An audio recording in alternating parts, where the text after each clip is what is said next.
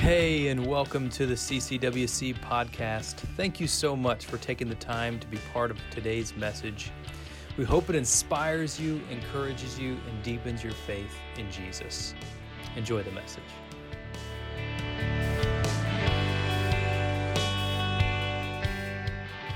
Psalm 95, a psalm of praise, a psalm of celebration. Starting in verse 1, "Come, let us sing for joy to the Lord. Let us shout aloud to the rock of our salvation. Let us come before him with thanksgiving and extol him with music and song. For the Lord is the great God, the great King above all gods. In his hands are the depths of the earth, and the mountain peaks below belong to him. The sea is his, for he made it, and his hands formed the dry land.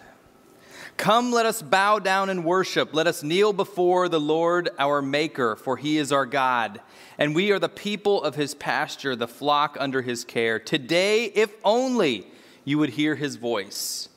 Do not harden your hearts as you did at Meribah, and as you did that day at Manasseh in the wilderness, where your ancestors tested me.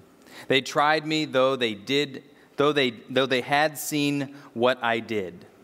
For 40 years I was angry with that generation. I said, they are people whose hearts go astray, and they have not known my ways. So I declare an oath in my anger, they shall never enter my rest." Great passage. Starts off with this expression of celebration, this expression of cheer and praise for the God who created all, the one who loves us, the one who created you and I and everything that we know. And as it continues through, recognizes the unfaithfulness, as David writes about, the unfaithfulness of the Israelites and the struggle they had as they walked through the wilderness. Eventually finding a place at the conclusion of this psalm of where they would not, in a lot of ways, receive the praise, the celebration, response, or the time that they could have or would have with the Most High God, the Holy God, the one to which we praise this morning. It's interesting as we read this specific psalm that there's some very great similarities as it pertains not just to the Israelites, but to us as believers. The recognition that we've gathered here today and we praise our God. We celebrate our God through song, through giving, through fellowship, and even now through reading his word and understanding his word. The context and the implications of this passage recognize the fact that Paul is writing about a royal priest, a king, a celebration, a praise for the one who has created all. Praise is, in essence, our response to what God has done in our lives, through the way he has created us, the way he has given us things, the way that he has given us an opportunity through Jesus to experience new life. And this is our response to that, praise. If you're following along in your note guide, I'm going to give you the big thought up front, which is not necessarily always the best thing to do. You know, if you watch a TED talk about this, they might say, hey, don't give this until the end, but I'm going to do it now because I think it's important to give us context of where we're going to look at or what we're going to look at today. The big thought, we are created to praise and worship our God through the celebration of Thanksgiving. Get this, we were created not to do whatever job you have, not to be a husband or a wife, or to be a father or a mother, not to be a grandparent or a mailman, or not to be an engineer. We were created, in essence, all of those things are ways that we can do so, but we were created to praise and worship our God through the celebration of Thanksgiving. It's exciting to note that there's a holiday that comes up this week that reminds us of this purpose for creation, right? We have a date on the calendar every year, this Thursday that's coming up, where we celebrate together. We gather with friends and family. Some of us, we get together, we have a meal. And some of us, we have to work, so we take another day for this, whatever it might be. But we have this moment in the year that we celebrate Thanksgiving together. The sad thing is, and you know who you are, some of us like to kind of skip it and get along to the next celebration, right? that Christmas celebration. So we get that tree and we get the lights up and we do all those things, which I'm not saying is bad. I love Christmas too. In fact, I'd love to keep my Christmas tree up all year and just redecorate it depending upon whatever the holiday is, right? Okay, it's Valentine's tree, right? Now here we go. It's St. Patrick's Day tree. It's already green. I love Christmas. Christmas is by far one of my favorite holidays. You know, Easter is up there, but Christmas, without Christmas, there is no Easter. But here's my challenge, so to speak, or maybe my encouragement just today in this place as we move into this understanding what Thanksgiving is. Do not skip the meaning and the opportunity of the holiday that we are going to celebrate this week. Because in a lot of ways, this holiday of understanding Thanksgiving and posturing of being humble in what we are thankful for and the praise that we have for a good God who loves us, who provided us what we have, our life, and then also spiritual life through Him, this is the time we celebrate that as we move into this Advent posture, this waiting for, this anticipation for the King to come. And so may Thanksgiving actually be the first moment of Advent, or the first moment of paving the way in our lives for the celebration of Christmas, the coming of the King.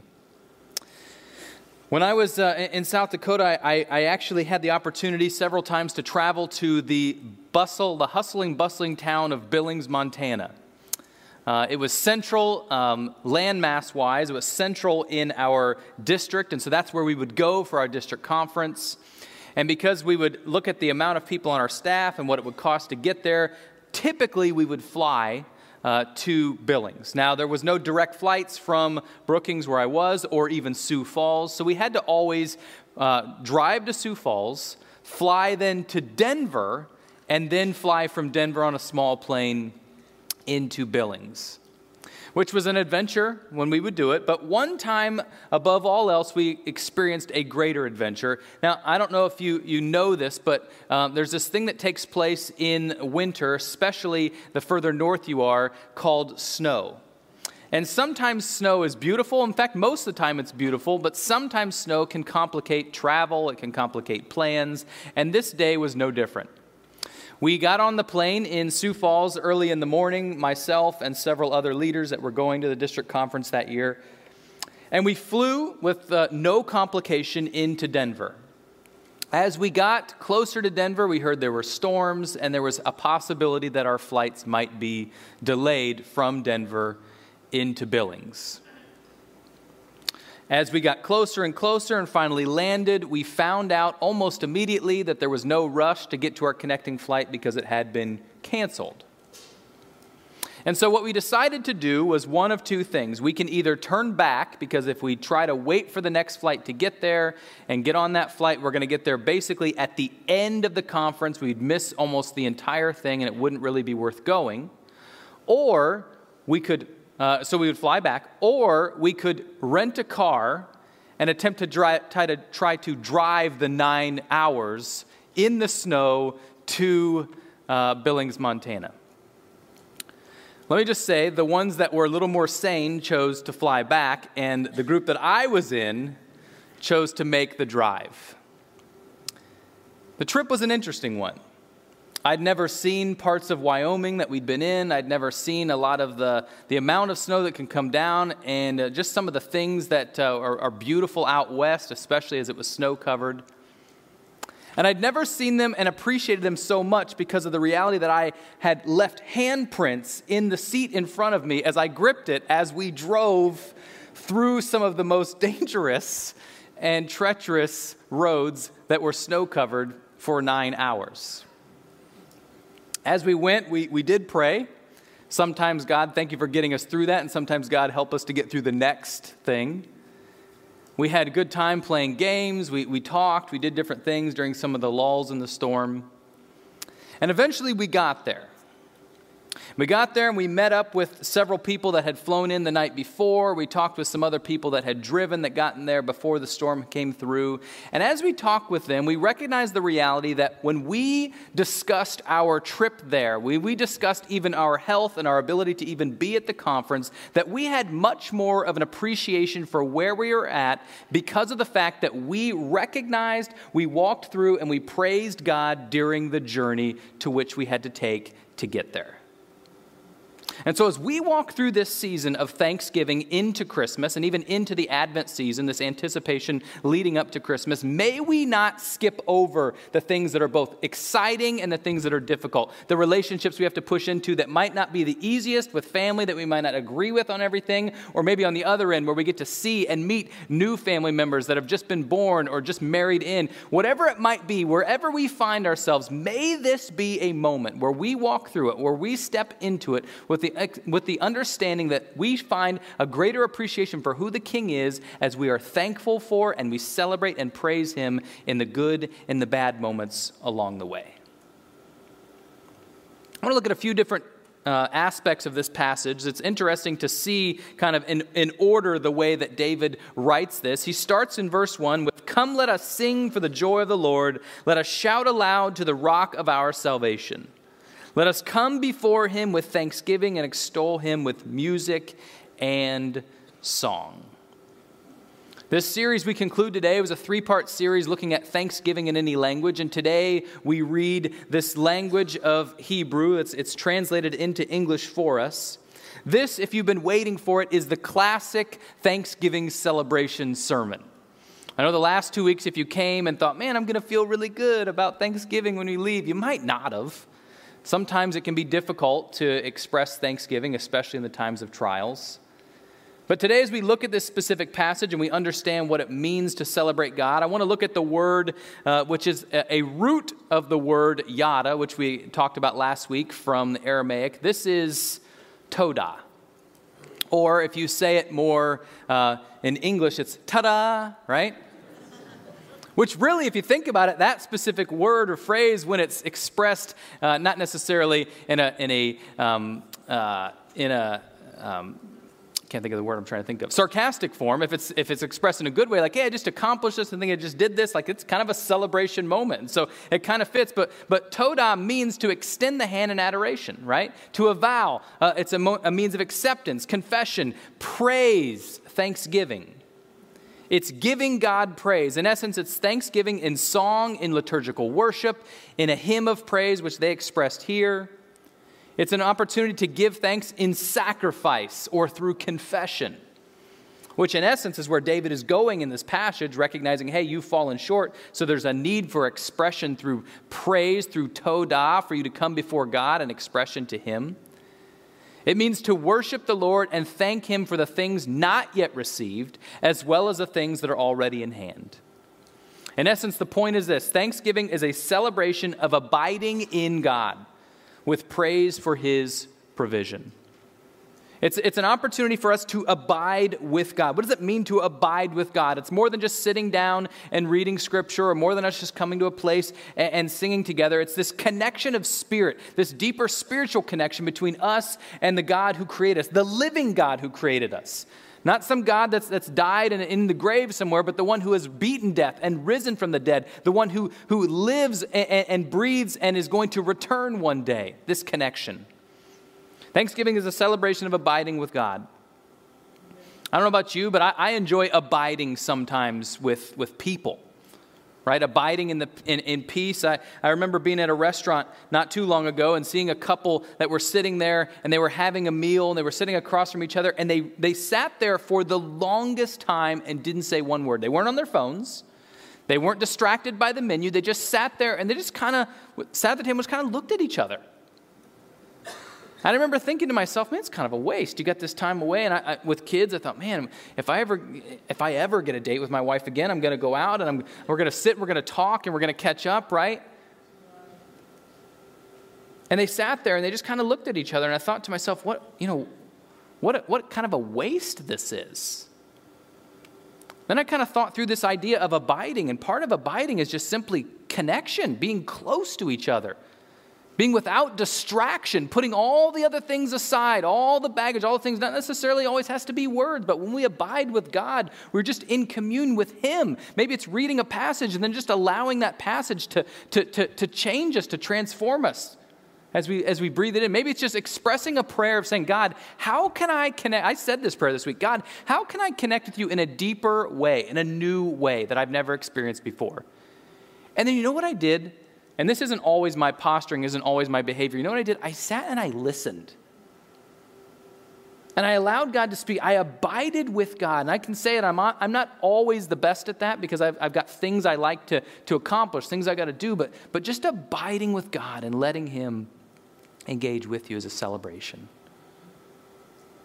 Jumping down to verse 11, we go from this praise, this place of expressing thanksgiving through Todah. We get to verse 11. It says, so I declare on oath in my anger, they shall never enter my rest. How did we fall so fast?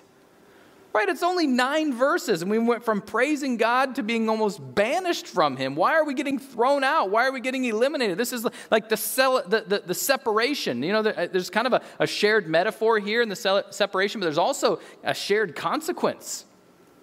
You know, as we were born into sin, as we experienced the same thing that every other person has after Adam and Eve sinned, there's this separation that takes place. They've experienced it the same way. And the point is this: we do not appreciate the fullness of the feast of the celebration because we do not practice the fast. Now, what does that mean? What does that mean? It doesn't always have to be meal. You know, and there's a lack of appreciation. Oh, I didn't pray before my meal. That's not exactly what I'm saying. In fact, it lies more on one of the sins that we hear about, the 7 deadly sins, the sin of gluttony. Let me just say right now, if you're sitting here and you say, well, I don't overeat, I can check out during this part of the message, please don't check out. Please don't check out, because I think what has happened sometimes in our culture is we minimize the meaning of what something really is. So let's talk about gluttony for a minute. First of all, where did it begin? Gluttony began actually in the garden. In Genesis chapter 2, verses 19 through 16, or 9 through 16, I'm going to read verse 9. It says, the Lord God made all kinds of trees grow out of the ground, trees that were pleasing to the eye and good for food. In the middle of the garden were the tree of life and the tree of the knowledge of good and evil. So God created the vegetation. He created the food, the sustenance for those that He created. And as the passage continues, He talks about the other creations He made. In verse 15 it says, the Lord God took man and put him in the Garden of Eden to work it and take care of it.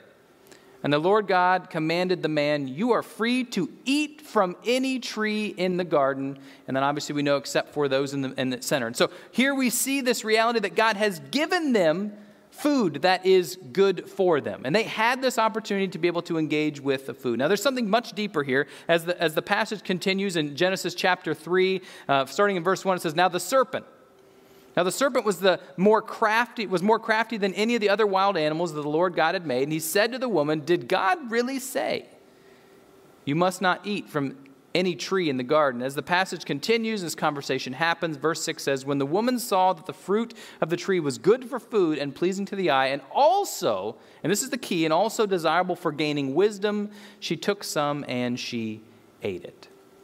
And so the path of understanding looks like this. The devil separated food from the Creator by giving it some kind of mystical power, by giving it some kind of a power beyond what God intended it for. The devil said the food would not only satisfy us, but it would glorify us. And the opposite happened. They ate until they were not full, but they ate until they were empty. The key is this: the glory of food, so to speak, the glory of food is in the giver. The glory of food is in the person, the God that created all. The glory of food is in the giver, just like the glory of everything else that we have is not in the item itself, not in the tangible thing itself, but it's in the one who gives to us. Just as Pastor Seth was talking about us coming and giving something tangible back to God, that is what we're to do, not just in this room, but in life. We're to be stewards of everything that God has given us, recognizing that the power of everything that we have, the goodness, the glory of everything that we have is in the giver. And it's not just in the giver, but it's in giving it back to the giver. But Pastor Steve, I eat right. So this gluttony thing, it doesn't really apply to me. I'm good. I don't have to worry about this. Now, gluttony in and of itself is a difficult thing, but let's go beyond that. I like to look at the roots a lot of times of where maybe a sin comes from. And the reality is it's this idea of temperance, right? A need for self-control, which is the same thing, self-control in and of itself. Temperance or self-control is an inward strength. It's an inward strength. It's something that comes from inside of us that's not necessarily built into us. Sometimes it's a saying no to self and allowing the Spirit to lead us, but it's something that we do as a result of our experience and as a result of our connection with the God of all. And so let's walk through a couple of different types of gluttonous behavior. The first one, probably most of us would recognize, is supersizing. Right? Supersizing. You go to a fast food restaurant, would you like to supersize that? They don't really say that anymore since the documentary came out. But what they do say now is would you like to make it a medium or a large or a larger than anybody could ever eat or whatever the next size up is? Would you like a gallon of whatever? So they go up and up, right? It's more than we need. That's supersizing. That's the one that typically gets associated with gluttony. One of the things that I used to watch when ESPN started coming out with all these different channels, it was just ESPN 1, and then it became 2, and then Classic, and then ESPN 100, and all the other things that came along with it, right? Every single thing. And it was almost like they needed to find things to put on ESPN, right? At first, it was just like football and baseball. Yeah, we all recognize those. Those are sports. And eventually got to a place where it's like competitive eating. Anybody ever seen the hot dog eating contest? Right? Kobayashi, this little guy just like slamming hot dogs one after another. When I think about gluttony, when I think about supersizing, I can't get that picture out of my mind. Thanks a lot, ESPN. You should have put a parental warning on there. I shouldn't have watched that. The second one is grazing. And this is the hardest for me to talk about, I will tell you right now. Grazing is an increase in frequency. Eating when we're bored, eating when we don't have anything to do, eating when it's convenient, right? Always heading for the pantry. This is the worst time of year for that for any parent that their child went to trunk or treat or trick or treat because there's those bags of candy lingering. It's like, well, it's going to go bad. When has anybody ever let a Snickers bar go bad? Let me just ask you that. But the frequency is there, and you just continue to graze and graze and graze, and there's never this experience of hunger. There's never an experience of needing. Instead, you just always kind of have enough in the tank. It's like the people that would say this, and I do this typically, you just kind of always fill your tank up, act like half. This is for new drivers, is a good thing. Act like half is empty, so anytime it gets to half, fill it up again. You never really get down to an empty place. The next one is branding. Branding. This is like seeking more extravagant foods, seeking the best and always having these like really awesome things. This is like overdoing everything that you have. And this is the type that I would say should be considered or should be limited to celebration in and of itself. This is when you get out the fine china or the silverware that you have to dry it or it has little spots on it, right? This is like the meal. This is like the celebration meal. But in essence, as I'm going to continue, you're going to recognize that if we do branding every single meal, it might not be what it's intended to be. The next one is scarfing. Probably never thought that was going to be a point on a Sunday morning, right? But it is. This is like ravenous desire. This is eating too quickly. Well, I got to get to the game, or I got to get to work, or I got to do this, or I got to do that. And so you find yourself steering the car with your knees so that you can eat a bowl of cereal on the way to work, right? Nobody else has ever done that? Give me a break. Come on. I never have. I'm not that coordinated. But this is in essence being too busy to abide, too busy to be in the presence of God, too busy to appreciate what God has done. And so you're just doing it to hurry up and fill your belly so you can move on to the next activity rather than recognizing who gave you, who granted you the opportunity to experience these foods. And then finally, special ordering. This is the finicky one, and here I might make some people upset. This is the coffee snob type, right? Well, if it's not this temperature, and it's not this exact brand, it's not in the cup, it doesn't have the right lid, I won't drink that. Take it away, peasant, right? No one's ever said that. But special ordering is a type of gluttony, because it says, this is all I will take. I don't care what's offered to me. I don't care what God has provided. It has to be this certain way in this certain form, or it's a no-go. Interestingly enough, all of these come from a place of having a hardening or a hardened heart, as we read about earlier in verse 8. Do not harden your hearts as you did in Meribah, which is about quarreling. The word means quarreling. Or Manasseh, which means testing, meaning we walk through these places of battle, of fighting, and at the same time, these places of walking through testing or trials. He asks the question, what keeps us from praising God and his ultimate blessing? In verse 2, we read about ungrateful hearts. In verse 6, or having a grateful heart. In verse 6, we talk about not worshiping or submitting to him. Verse 8, hardening of hearts. Verse 9, testing God because of stubborn doubts. All these things kind of leading back to this recognition of what gluttony can do and how it can pull us away with a hardened heart from what God has for us in this real celebration. And so again, I say we do not appreciate the fullness of the feast of the celebration because we do not practice the fast. We don't practice the time of saying no or just being content with what we have. And therefore, we're out of rhythm because we're always eating, or we're always rushed, or we're always getting the best. And so when it comes time to celebrate, like we should be doing this weekend in some form or fashion with friends or family, or even by yourself in abiding with God, or even this afternoon as we engage together in a feast together as a church family, because of the fact that it's the way that we always operate, it's not really a feast. It doesn't stand out. It's not something new. So how do we practice Thanksgiving then? What do we do? In verse 6 and 7a reads like this: Come, let us bow down in worship. It starts with posture. It starts with a recognition that he is God and we are not. Come, let us bow down in worship. Let us kneel before the Lord our Maker, recognizing that he created us. He is the originator of us and everything we know, for he is our God. And we are the people of his pasture, the flock under his care. He provides for us. As his flock, he protects us. He gives us provision. He keeps us safe. He loves us. And he grants us the food, the sustenance we need, as we talk about that this morning. Ultimately, this psalm is a call to worship. Going back to verse 1 and 2, it is a praise to worship. You can't celebrate holy, though, without rejecting gluttony and engaging in the fact that God is God and we are not. The word thanksgiving, as read in Psalm chapter 50, verses 14 and 15, reads like this: Sacrifice thanksgiving to God. Sacrifice todah, offerings to God. Fulfill your vow to the Most High and call on me in the day of trouble. I will deliver you, and you will honor me. As we continue to walk through this, we see the recognition that this word is one that's used throughout the context, or throughout the course of the Israelites' understanding of who God is and the relationship there. The thanks offering goes beyond that. In Leviticus 7, 12, and 13, it says, that is your vow to God Most High.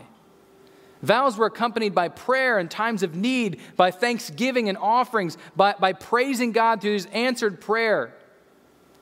Verse 12 through 15 reads like this: If they offer it in an expression of thanksgiving, then along with their thanks offering, they are to offer thick loaves made without yeast and with olive oil mixed in, thin loaves made without yeast and brushed with oil, and thick loaves of the finest flour, well kneaded and with oil mixed in. Along with their fellowship offerings of thanksgiving, they are to present an offering with thick loaves of bread made with yeast. They are to bring one of each kind of as an offering, a contribution to the Lord. It belongs to the priest who splashed the blood of the fellowship offering against the altar. The meat of their fellowship offering of thanksgiving must be eaten on the day it is offered. They must leave none of it till morning. And the recognition here is far beyond. This is a sermon in and of itself. The recognition here, obviously we are not the Israelites, and this doesn't apply directly to us, but the implication is so true that we come to God recognizing, even looking at the blood there that they were to splash, recognizing the fact that what we have, everything we have, especially spiritually, is a result of God's provision and love for us. He created us, and then even in our sin, he created a path for us to experience grace and new life through him. The point here is this: feasting is not about the food. While the cook in the room says, no, hold on a minute. Let me just say this. Don't hold me up here. Feasting is not about the food. It is about the Godward celebration of a specific occasion. Food is part of it. In essence, Scripture talks about that. We should eat, but we shouldn't do so in the wrong manner or with the wrong posture. Feasting in Christ is no mere physical event, but deeply, deeply spiritual. We celebrate the bounty and kindness of our Creator and Redeemer. I think the best way to conclude this series, this time, this week, as we kind of walk into this Thanksgiving week, is for us to celebrate together in song. I want to give you just a few things in this challenge, and they're already in your notes, but I want to walk through them just briefly, even maybe with some practical prompts. The first one is this: prepare with self-control. May I suggest, if you've never done so before, to prepare by having a fast before Thanksgiving. Maybe fasting the meal before. If you're gonna have your Thanksgiving meal on Thursday at lunchtime, at your dinner, then maybe you fast breakfast, or you fast the dinner before, the night before, and as a family you fast that. So when you celebrate together, you can have this recognition, both physically and spiritually, that God is the provider, and this feast together is more than just another meal that we have. Also recognizing that in fasting is a time to connect with God, and so you can pray and ask for more of an infilling from him. Second thing is plan with Christ at the center. Think through, look at every single element of the day. I don't know if you do this on a daily basis already or not. I try to do it when I'm in this mode, or in remembrance of recognizing God in every element of the day, in every conversation, in every meeting, on Thanksgiving, in the meal, in the way you set up the table, in the way that you get everything together, thanking God for the smallest things that you have, the largest things that you have. God, thank you for the utensils we have and the energy we have to be able to heat up this or to cook this. At the same time, thank you for my child. Thank you for my parent. Thank you for my friends and neighbors. Number 3, invite God to join the moment. And this might go back to that scarfing thing. Sometimes we're just so hungry because it's like, hey, dinner was supposed to be at 12, and we had the family here, and it's 3:30, and we're still waiting for this turkey, right? So it's time to eat. Really, that's never happened to anybody either. Okay, all right, we'll just continue. But inviting God to join, and sometimes this can be just a moment of expression, but sometimes it can be physical. And I would even encourage you, if you have the space, to leave an empty chair at the table. Leave an empty chair so that when you see that chair while you're sitting there around the meal, you remember, hey, you know what? This is what this is about. This Thanksgiving isn't about, the Pilgrims and the Indians. This Thanksgiving is about thanking God for his provision. Number 4, corporately thanking God. This is the prayer moment. But let me say, beyond that, oftentimes the head of the household or the person that has put the meal together will be the one that will pray. Let me encourage you just to maybe take time, let everybody around the table pray. You can do that creatively, maybe throughout the meal, maybe at the end of the meal, but let everybody express, hey, here's something I'm thankful for. And then everybody pray a prayer of praise for the person on their left and the thing that they are thankful for. That might implicate some to recognize you maybe need to sit around a table for this. I don't know. If there's not space in some way that you're facing one another with little or no distractions around you. And then finally, the 5th one, enjoy food and fellowship with thanksgiving. This kind of coincides with what I just said. Turn off the TV. Make it a no cell phone area. When they walk in the house or when everybody's there, they put their cell phones in a place where they're not going to distract any of us. And as we sit down together, may we enjoy this food and fellowship and not be distracted by the other things that we have to get back to as soon as we're done with this meal together. That might be a good recognition of meals in general, but maybe this is a start. And I'm sure there's a lot of other things. This isn't necessarily a comprehensive list, but my prayer, my hope is for us as a congregation, for us as people, for us as believers, that Thanksgiving wouldn't just be another holiday that we check it off and say we got through that, but may it be an opportunity for us to experience the goodness of God, to praise him, for who he is and what he's done. Would you join me as we transition the service? I'm going to pray, and then we're going to conclude in song. So would you stand? This song will act as a dismissal, but let us celebrate Thanksgiving together in song before we conclude this service. Thanksgiving is a week, a moment, a time where you and yours can step forward with God and say, thank you for who you are. Father, we thank you for these moments. We thank you for this time. We lift up this service and beyond. May this be an opportunity for us to maybe afresh and anew step forward in a way that you have given us opportunity to say thank you for the large and the small. God, even for those that maybe this is going to be a difficult holiday because of a loss of a loved one or something along those lines, may this be an opportunity for us to continue to come to you and thank you, Father, while we walk through this process together.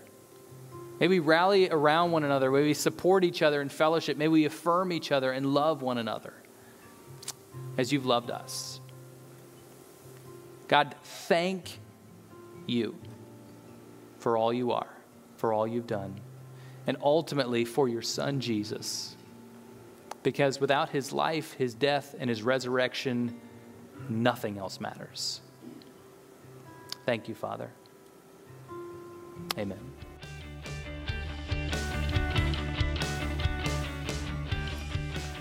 Thank you again for spending time with us today. Thank you especially to those of you who give to CCWC. It is through your faithfulness that makes this ministry possible. Also, if you have any questions about today's teaching or if you want to learn more about CCWC, feel free to contact our office, check the web, or follow us on our social media platforms. If you enjoyed today's podcast, we do encourage you to take a moment to subscribe and share it with friends.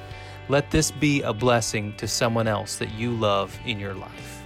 You're always welcome to join us on Sunday morning for worship, or until then, we'll catch you on the next one. God bless.